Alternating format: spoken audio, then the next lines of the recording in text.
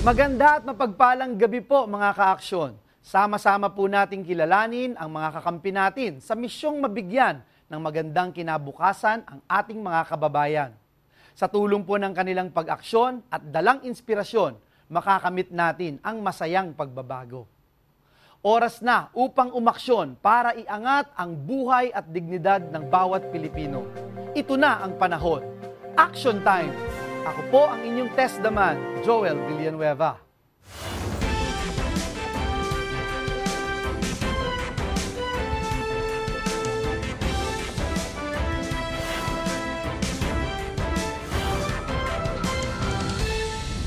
Laki po sa hirap at mula sa probinsya, dumayo siya sa Maynila.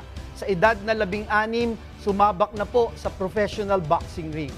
At tulad ng bansag sa kanyang Pac-Man, humakot po siya ng 12 major world titles sa 8 magkakaibang mga weight division sa loob ng mahigit 25 taong karera sa boxing. At bawat laban niya, inaangat po niya ang ating bayang Pilipinas. Dinala rin po niya ang kanyang laban sa Kongreso at Senado. Isang tunay na ka-aksyon, Pambansang Kamao, walang iba kundi si Senator Manny Pacquiao. Brad, good evening and welcome to the show. Thank you, brother. Good evening. Hello to everyone. Kamusta ka dyan? At ikaw ba ay fully recovered at tapos na yung quarantine? Katatapos lang at fully recovered na from the last fight. Okay na yung mga natin, sakit ng katawan. Well, unahin ko, Brad Manny, no? Kasi alam naman ng lahat kung ano yung pinagdaanan mo. Pero all your life as a boxer, kailan mo na-discover, brother, na boxing talaga yung purpose mo sa buhay at ito yung talagang nais mong gawin? Kasi parang, di ba, nung nagsisimula ka, sabi mo nun, parang wala ka lang choice. But kailan yung time na tingin mo talagang, oy, I'm really good at this at ito na talaga yung purpose ko? From the beginning of my career, brother, talagang wala akong isip na hindi ko pinangarap na maging boksingero. Ang nais ko lang is matulungan yung magulang ko. Dahil pag lumalaban ako, may prize. Lumawak yung knowledge ko about boxing and then nagkaroon ako ng interest dahil nakikipaglaban ako sa taas ng ring at pinapalakpakan ako ng taong bayan. And then hanggang sa lumawak yung kaalaman ko and then nagkaroon ako ng passion.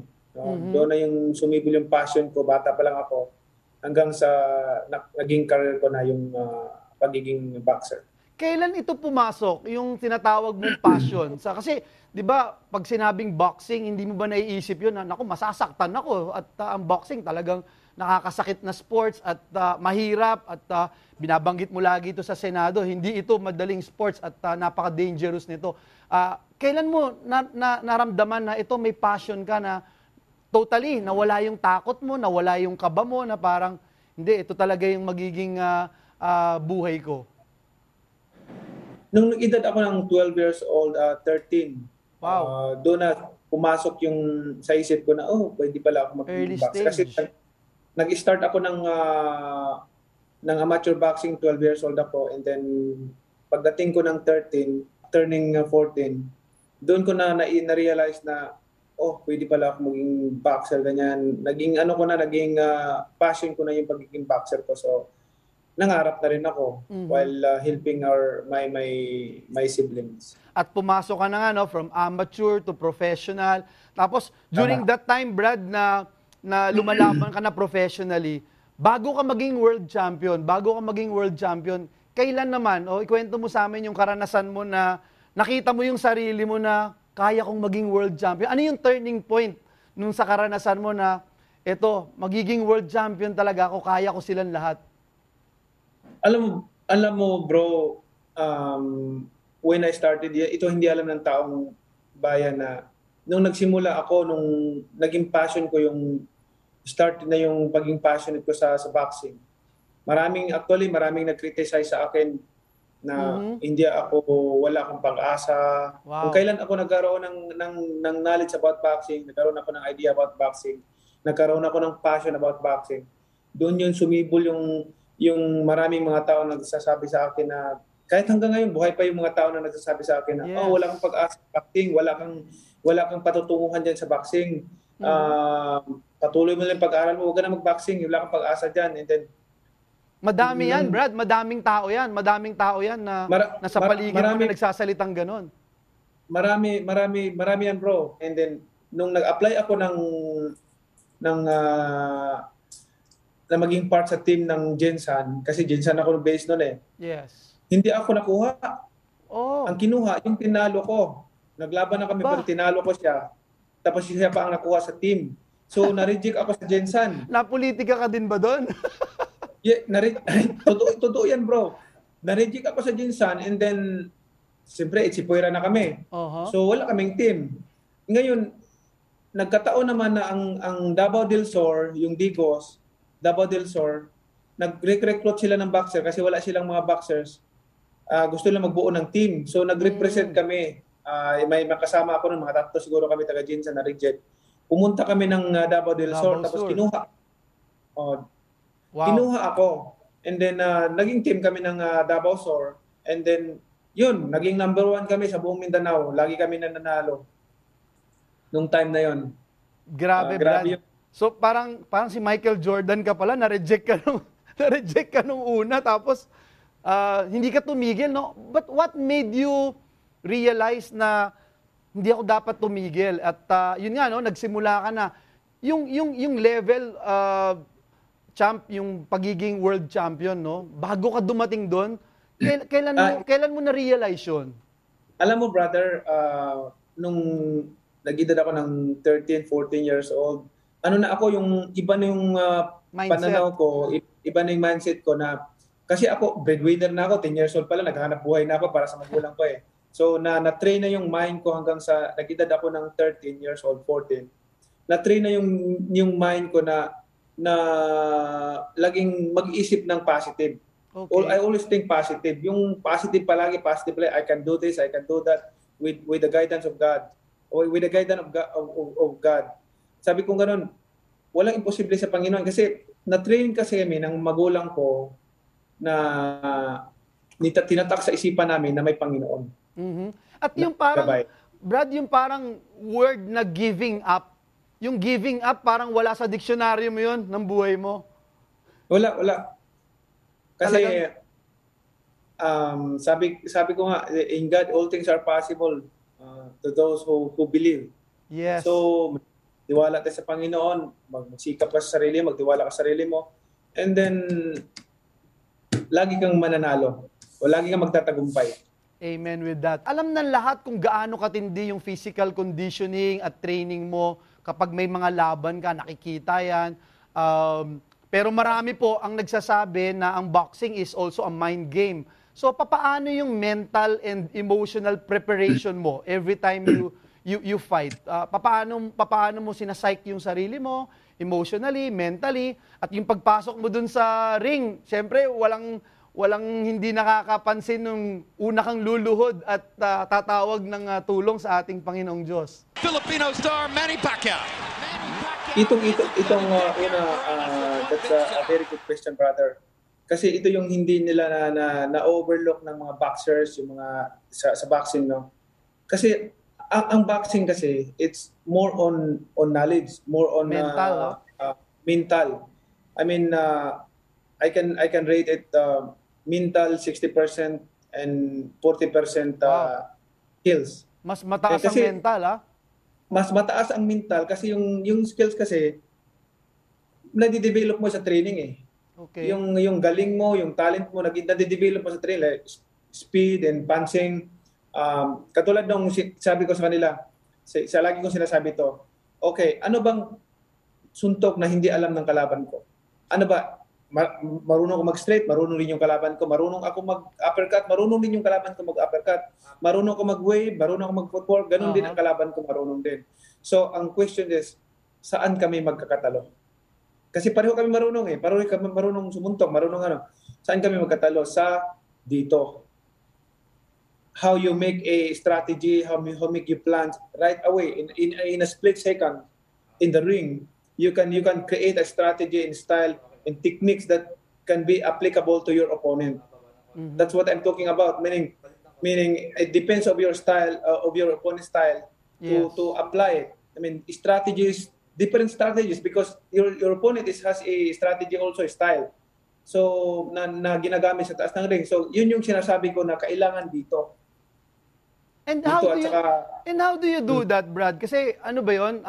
Kunyari, yung pagpasok mo doon sa arena, yung sound ng music, yung mga ginagawa mo, tradisyon na bago ka, iba yung ganitong oras, etc. Lahat ba yan dapat synchronize? Paano ba yan as a boxer?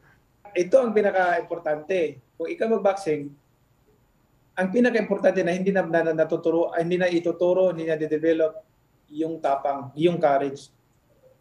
Okay. Kasi pag buo yung matapang ka, buo yung ano mo, hindi ka basta-basta madidistract, there's people around you, ganyan, mag-shouting, ganyan. Parang hindi ka madidistract, hindi ka instead mag-i-enjoy ka pa, and then relax ka. And then pray to God, kasi kailangan mo ng guidance sa Panginoon. So, unahin mo natin Panginoon, Lord, pinapaabayan namin sa iyo. Ang dasal ko naman noon is hindi lang para sa akin, kundi para sa amin dalawa at sa lahat ng mga lumalaban at that night. On that night, para maproteksyonan kami na matapos yung event na masaya ang tao at walang masaktan. Yun yung dasal ko. Brad, Manny, no, ito nung kamakailan lang, no, nanalo yung mga Pinoy boxers natin dito sa Olympics, nag-uwi sila ng parangal sa Pilipinas at ito yung dahilan kung bakit tayo dun sa Senado sinulong natin yung medal, no, Senate Medal of Excellence. Ano tingin mo yung dahilan kung bakit ang mga Pilipino nagtatribe sila sa sports ng boxing? I'm sure it's because of you, naging inspiration ka na, no? But other than that? Unang-una, diyan tayo makipag-compete na parehas. Ano kami sabihin na pareho ang timbang. Hindi kagaya sa basketball, Brad, Manny, ang liliit natin, puro 7-footer yung kalaban natin. pero mo, 6-footer, ang kalaro mo, 7-footer. Yeah, masyadong malaki yung difference. Malaki na yung ano. So dito, halos pareho, no? Halos pantay. Halos pareho. May chance ka kagad. May chance ka to be a contender. Yes, may chance. Tama yan. Siguro, Brad, hindi alam ng marami kung how passionate you are in passing this measure, itong Senate Bill number 2077, at magiging ganap na batas na ito, I mean, on our level sa Senate, no, yung Philippine Boxing and Combat Sports Commission Act. Can you talk about this and what is it that triggers you to file this measure? And kami sa Senado, kitang-kita namin how passionate you are na maipasa itong batas na ito. Bakit, Brad, Manny? Nakita ko kasi yung hirap ng ating mga boksingero, hirap ng industriya ng boxing, especially sa professional. Kita mo, minsan may promotion, minsan wala. Dapat, kasi ang daming mga boxers natin sa buong Pilipinas na mga professional. Hindi naman lahat amateur .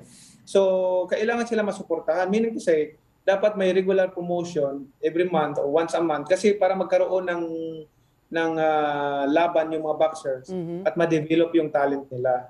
Kasi pag walang laban, paano nila ma-develop yung talent nila na tinatago at maipakita.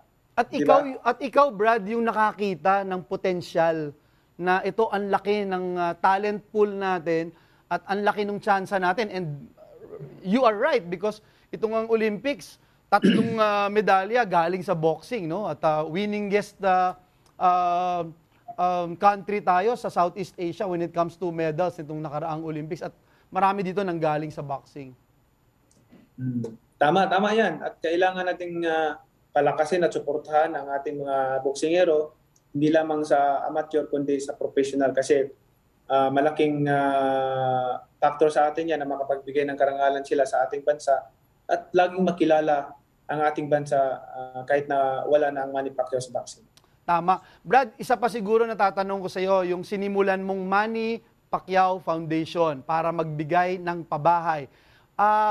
Napakaganda nitong adhikain na ito at gusto lang namin malaman, bakit housing ang napili mong programa sa Manny Pacquiao Foundation? May kinalaman din ba ito sa buhay mo noon? Brother, alam mo, hindi naman para malaman ng lahat. Alam mo, yung Lunita, brother, ginawa kong tulugan dati anong araw. Wow. Magtinda ako ng sampagita sa Baclaran.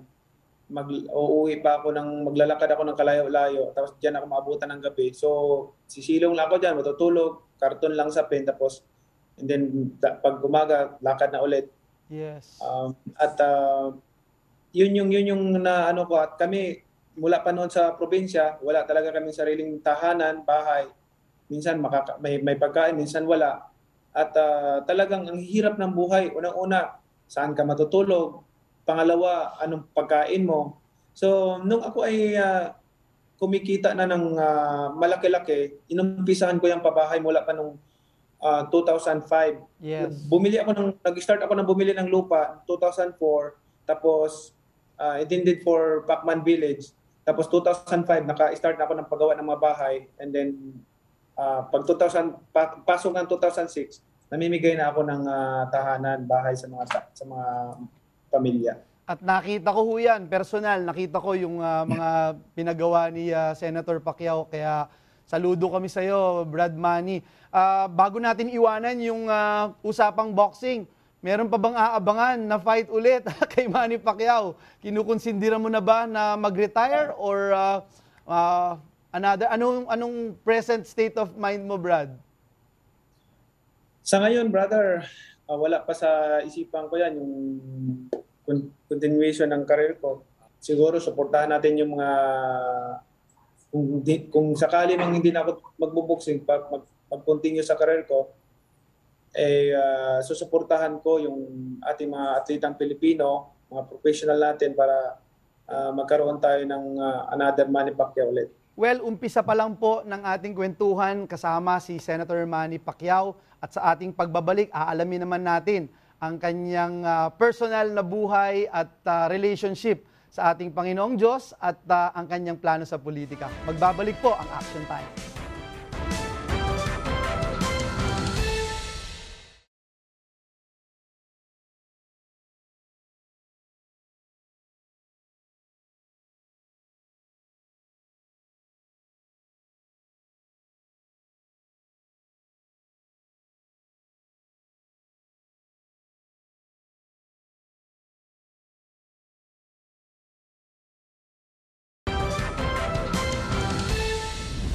Welcome back po sa Action Time, at kasama pa rin po natin si Senator Manny Pac-Man Pacquiao. Brad, ikaw ay kilalang committed, passionate Christian, follower of Christ. Pwede mo bang sabihin sa amin gaano ka-importante yung spiritual training mo sa buhay, at gaano ito naka-apekto? Siguro unahin natin bilang isang atleta, paano ito nakatulong sa iyo, itong spiritual training mo? Alam mo, brother, hindi lamang physical training tayo nagtitraining, but also most important thing is spiritual. Kailangan may guidance tayo ng Panginoon. Because without God, we are nothing. Siya nagbibigay sa atin ng lakas ng pangatawan, malakas na protection sa araw-araw natin. So unahin talaga natin yan. Kaya sabi nung Matthew 6 verse 33, "Seek ye first His kingdom and His righteousness, and all these things shall be added unto you." So, meaning to say, all our dreams makamit natin, basta magtiwala tayo sa Panginoon muna bago ang lahat. Alam mo, Brad, saludo kami sa iyo kasi katulad nung last fight mo, sabi mo, this is boxing. You win, you lose. Pero yung aura, yung how you conduct yourself as a sportsman, and most of all as a Christian, no? Paano nakakatulong ito, no? Yung siyempre madali pagka panalo, madali pagka laging nasa tugatog ka ng tagumpay. Pero pagka wala ka doon, ikaw yung facial expression mo, yung how you carry yourself, it's the same eh. And nakikita doon pumapasok yung spiritual training mo, yung spiritual relationship mo sa Lord. Paano mo to na-develop? Brother, that's how you grow in the faith. That's how you grow in the Lord. When you building your relationship with the Lord and become stronger and stronger, and whatever happens in your life, you always believe that all things happening for a reason. So yes, and it works for good for those who love the Lord. Amen. Amen. Amen. So meaning to say, it might not. Ang lagi ko nasa isip nung time na yun, it might not this tonight. or God has a better plan for me because Galing. God's plan is higher than my plan. So I like that, kung- ha? Yung parang ikaw, sinasabi mo na ito gusto ko, ito yung plano ko, pero at the end of the day, magsasubmit ako kung ano yung plano ng Diyos sa akin dahil alam kong mas Yes, mataas yes. at mas importante yon. Minsan kasi tayo, mangarap tayo, tapos gusto natin maabot, tapos hindi natin maabot, frustrated tayo. But don't be alarmed, don't be sad because God has a better plan for you. Amen. Wala namang plano ng Panginoon sa atin na masama, kundi palaging good plans for us. In God, all things are possible. So, may peace of mind. Iba yung peace of mind ko na katapos ng fight, di ba? Yes. Smile ako, peace of mind ako na, no, I'm not worried about because God is in control. I'm thinking for God because He's protecting me, keeping me safe. Natapos ang fight, na walang na nasakta ng malubha sa amin. So, yun yung maganda. Thank you for sharing that part of you, no, na nagkaroon ka ng peace of mind dahil sa iyong pananampalataya at relationship sa Diyos. Siguro yung isang tatanong ko lang, Brad, as a padre de pamilya, as the head of the family, can you describe to us yung pamilya mo, paano mong hinahandle being a husband, being a father to your kids, yung binabanggit mo, yung kahalagahan ng spiritual training mo? Being a father of the family, parang hindi lamang sa mga anak ko, sa asawa ko, kundi sa buong ini-encourage ko na ang lahat na lagi magbasa ng Bible, mag-pray continually, lahat ng bagay, kailangan magpasalamat sa Panginoon. Lagi ko silang in-encourage, especially ang mga anak namin. At kasi kailangan i-training natin yung mga anak natin kasi kung ano man kalalabasan yan, kung hindi sila natuto ng Panginoon ng pagdarasal, pagbabasa ng Bible, tayo ang may kasalanan, tayo ang mananagot dahil hindi natin sila na-train doon sa dapat nilang matutunan. You take that full responsibility. Brad, maraming tao hindi alam yung relationship natin dun sa Senado, no? So yung susunod na itatanong ko sa iyo, yung bilang public servant, and we talk about this siguro hundreds of times sa Senate, no? Yung pagiging isang public servant, bakit napakahalaga ng relationship sa Diyos at napakahalaga na alam mo yung calling mo bilang isang public servant in relation doon sa plano ng Diyos sa iyong buhay. Napakahalaga yung ang Panginoon, especially sa pagiging public servant because God will give you wisdom. I'm sure wisdom is way higher than knowledge. So pag may wisdom ka, magawa mo ang tama, especially pag gumagawa ka nagbabalangkas ka ng batas, gumagawa ka ng batas, so makagawa ka ng tamang panukala na naayon sa kalooban ng Panginoon at makakaikabubuti ng sambayan ng Pilipinas. And as a public servant, lagi mong sinasabi, Brad Manny, napakaraming tukso, napakaraming temptation. Ano yung nagagawa ng spiritual training na relationship mo sa Diyos para mapagtagumpayan itong mga gawa at plano ng kaaway sa iyong buhay? Brother, kung hindi siguro ako strong sa Word of God, na-fall na ako, natumba na ako, na talagang nakagawa na ako ng mga kasalanan. Alam niyo naman kung saan ako nanggaling. Yeah, you have been there, yes. I've been there. Sugarol ako, babaero ako, talagang lahat. Nagiinom ako. Pero lahat yan, there's lot of temptation, especially sa paningin natin. Diyan magsisimula lahat sa paningin natin, sa pag-iisip natin. Kailangan lang laging punuin natin yung pag-iisip natin ng Word of God, ating puso, para kung ano man yung makita natin, we can say, that's my sister, that's my brother. You know, God is love, so therefore, we must love to one another. Praise God. Brad, tayo din, Senator Manny, magkasamang nagsulong ng National Bible Day Act, isang batas na itong Republic Act 11163 at nakikita namin, syempre, ikaw sa buhay mo, when you're also quoting the Bible, you're posting Bible verses, gaano kahalaga ang pagbabasa ng Biblia, lalo na ngayong pandemya, Senator Manny? Napaka-importante yan, brother, ang pagbabasa ng Bible. Kung malaman lang sana nila. In Deuteronomy 8 verse 3, sabi niya, keep this book of the law, man shall not live by bread alone, but on every word that comes from the mouth of God. Inulit yan ni Jesus Christ nung Matthew 4 verse 4, man shall not live by bread alone, but on every word that comes from the mouth of God. Yeah. So meaning to say, sinasabi niya sa mga tao, o kayo mga tao ha, tandaan nyo ito, hindi lang kayo nabubuhay sa pamamagitan ng pagkain niyo para sa katawan, kundi pati yung mga salita ng Panginoon na nanggagaling sa kanyang mga bibig, sa kanyang bibig. So yan yung tandaan natin. And then Joshua 1 verse 8, keep this book of the law always on your lips, meditate on it day and night, so that you may be careful to do everything written in it. Then you become prosperous and successful. So, Amen to that. Guide natin. At brother, ikaw, pag tinanong ka, ano yung favorite verse mo in the Bible? My favorite verse is in Psalm 119 verse 11. I have hidden your word in my heart that I might not sin against you.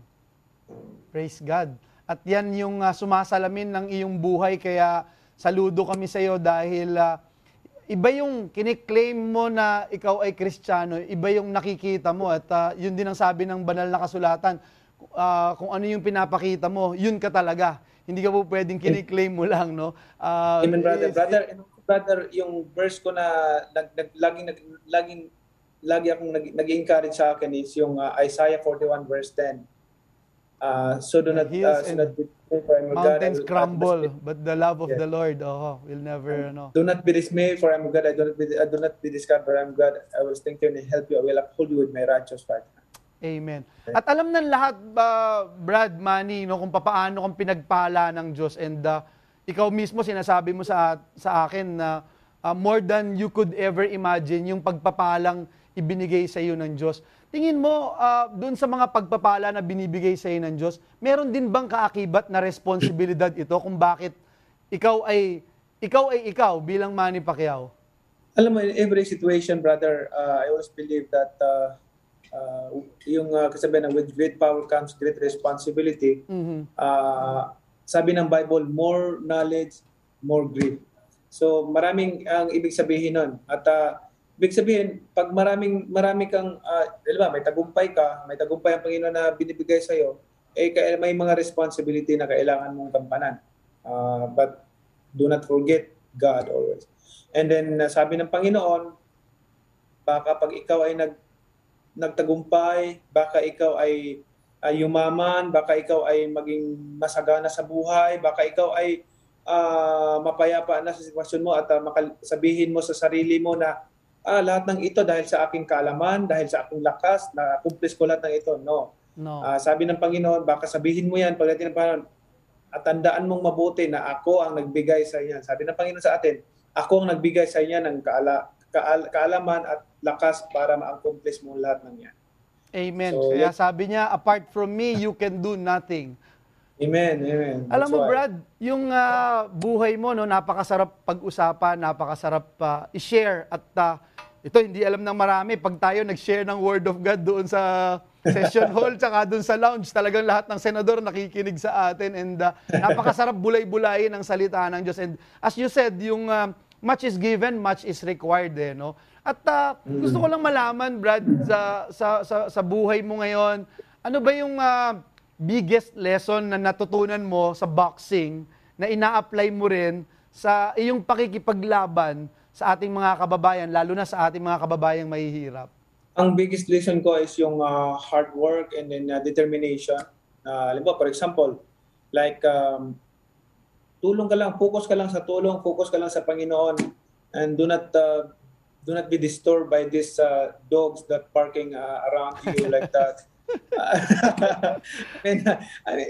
Iba yung talagang nakafocus ka dun sa plano ng Diyos sa buhay mo, no?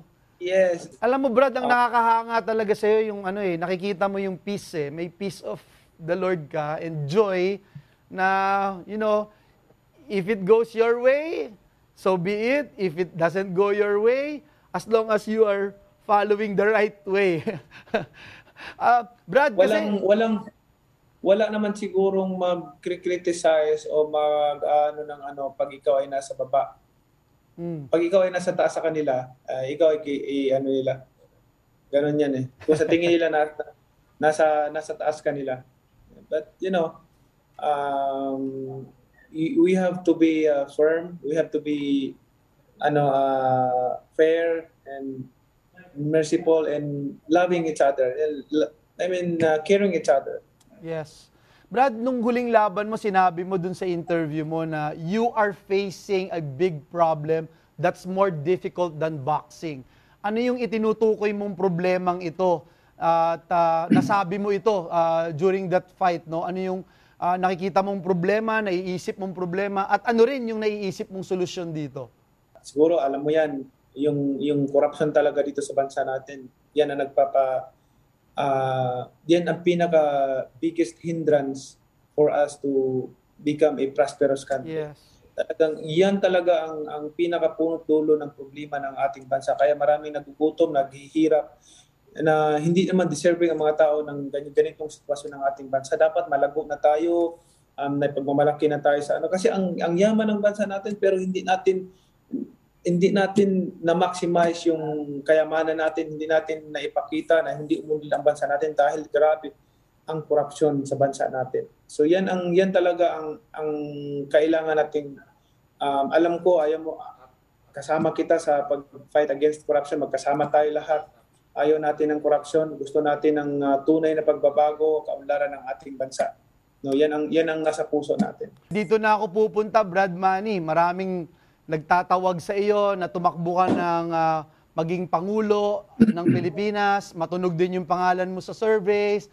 Ang laban ba sa pagkapangulo ang susunod mong laban, Senator Manny? I-announce ko sa pagdating ng panahon. Malapit na rin yan. Mag-a-announce ako. At kung ano man maging desisyon ko, yan ay panindigan ko. At kung magkapag-desisyon man ako ng positive na tumakbo ako sa pagkapangulo, yan ay para sa taong bayan, para sa ating bansa, para baguhin lahat. No compromising. We will not compromise anybody. Kung ano yung tama, doon tayo. Sa tama tayo. Yeah. Panahon na siguro, Brad, para magkaroon tayo ng tunay na pagbabago, kaunlaran ng ating bansa. Brad, especially yung challenge ko na pabahay sa mga tao, gagawin natin yan. Maraming salamat, Brad. Brad, before I let you go, no, siguro yung huling tanong ko, ano yung masasabi mo na when all is said and done, ano yung legacy that you wanted to leave behind? Not just a senator, but Manny Pacquiao. Gusto kong, pag wala ng Manny Pacquiao dito sa mundo, gusto kong maalala ako ng tao na hindi lamang sa pagiging champion ko sa boxing, o pagiging kundi gusto ko ring maging halimbawa at gumawa ng record. Gumawa ng record sa politika. Na gusto ko kasing challenge kasi sa akin na yung underestimated na tao, katulad nung ako ay nag-umpisa ng boxing na underestimate ako. Ilang beses ako nag-apply, hindi ako nakuha. Katulad naalala ko ngayon dito sa time na ito. And gusto kong ipakita sa kanila na ang underestimated na tao at siya pang makapagpabago sa ating bansa. Well, maraming salamat, Brad, Senator Manny, sa iyong oras at sa mga laban mo na rin at laban mo sa buhay na nagbigay ng inspirasyon sa aming lahat sa sambayan ng Pilipino. God bless you more, Senator Manny. Maraming salamat, brother. Thank you. Susunod po sa Action Time, makikilala po natin ang isang dating nangangalakal ng basura na umaksyon para makamit ang pangarap sa buhay. Alamin po natin kung paano nakatulong ang TESDA sa kanyang pag-asenso.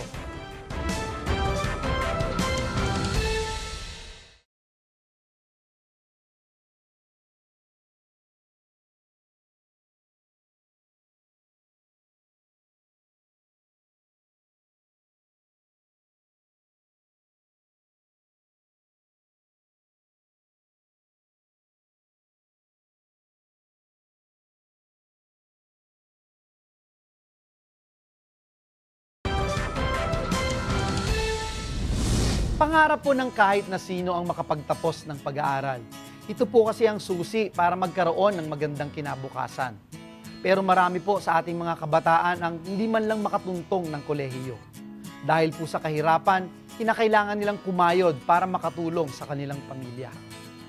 Ganito po ang naging buhay ni Annalyn Vasallo ng Bulacan, dating nangangalakal ng basura pero umasenso ang buhay.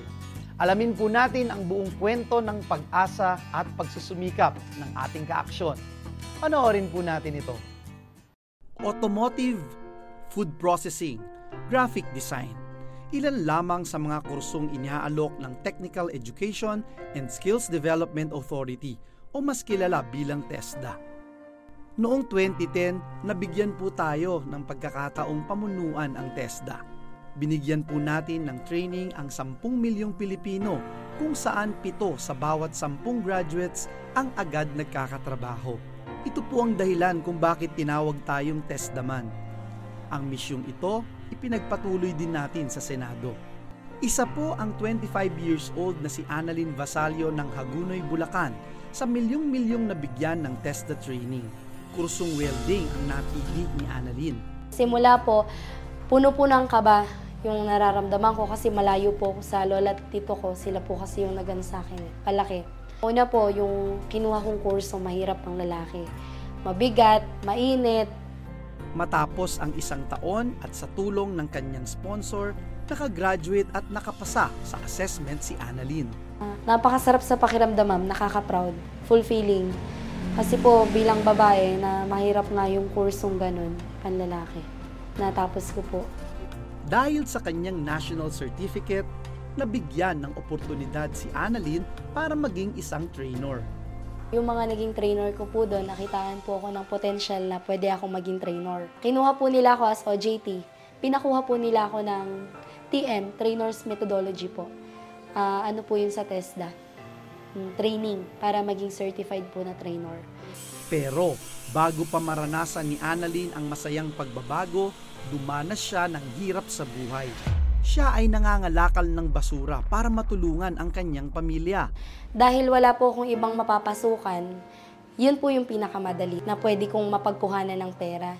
Dahil sa pangangalakal ng basura, madalas ay inaasar si Annalyn ng kanyang mga kaklase. Yung tinatawag ka pong basurera, mabaho ka, lalayuan ka po. Ang karanasang hirap ng buhay noong bata siya ay nagsilbing inspirasyon para magsumikap at dumiskarte. Hanggang sa naalaman niya ang tungkol sa programa ng TESDA.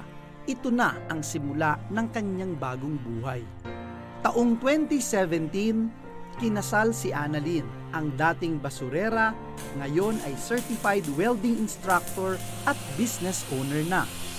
Nagsimula sa paggawa ng plant stand hanggang sa gumawa na rin sila Annalyn at ang kanyang asawa ng mga furniture. Ngayon, si Annalyn ang nagmamanage ng kanilang family-owned business, ang R&A Welding Shop and Furniture sa Hagonoy, Bulacan. Pwede pong kustomize, pwede pong yung model namin, yun po yung ginagawa namin. Chairs and tables, furnitures, kung ano po yung kaya namin na gawin. Basta po kaya, mga cabinet, yan, ginagawa po. Industrial furniture po. Laking pasasalamat ni Annalyn sa TESDA dahil sa tulong na ibinigay nito sa kanya para umasenso. Parang miracle, ang laki ma'am ng naging pagbabago sa buhay ko. Malaki ma'am yung tulong ng TESDA lalo po yung pinasukan kong school. Kahit maliit na bahay ma'am, nakapundar po kami. Pwesto po ma'am, nakapundar kami. Mga gamit po namin, sarili namin, hindi na po kami nagre-renta. Si Annalyn ay isang tunay na ka-aksyon. Pinatunayan niya na hindi hadlang ang kahirapan para maabot ang pangarap. Kung sasamahan at bibigyan sila ng oportunidad na paunlarin ang kanilang skills, makakamit nila ang masayang pagbabago. Patunay po ang kwento ni Annalyn na kung maniniwala ka sa iyong sarili at magsusumikap ng husto, kaya mong manalo sa buhay. At sa tulong po ng TechVoc training, marami ang nagkaroon ng trabaho at gumanda ang buhay. Ito po ang dahilan kung bakit tuloy-tuloy po ang misyon ni TESDAman sa Senado para sa masayang pagbabago. Hangad po natin ang masayang pagbabago. Pundasyon po natin ang misyong ito sa bawat pag-aksyon para sa trabaho, edukasyon, serbisyo, dignidad at asenso ng mga Pilipino. Matutupad po natin ito kung sama-sama at may pagdadamayan tayo. Tulong-tulong sa pagsulong, tuloy-tuloy ang aksyon para sa masayang pagbabago. Hindi lang puro salita dahil ito ang Action Time. Magandang gabi, ako po ang inyong testdaman, Joel Villanueva. God bless us all. Manny Pacquiao.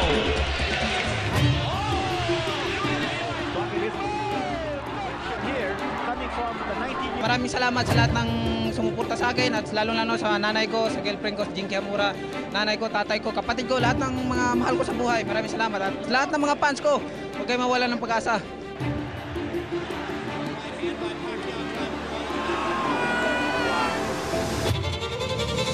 Manny Pacquiao has AksyonTime.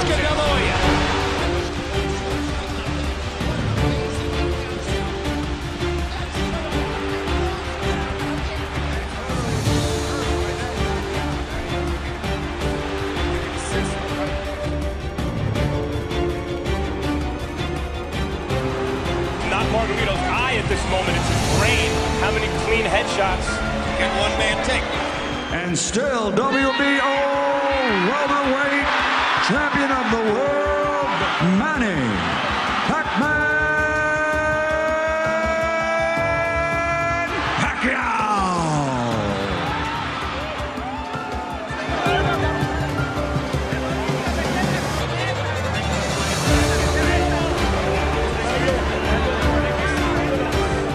I'm really appreciative of your effort to come here.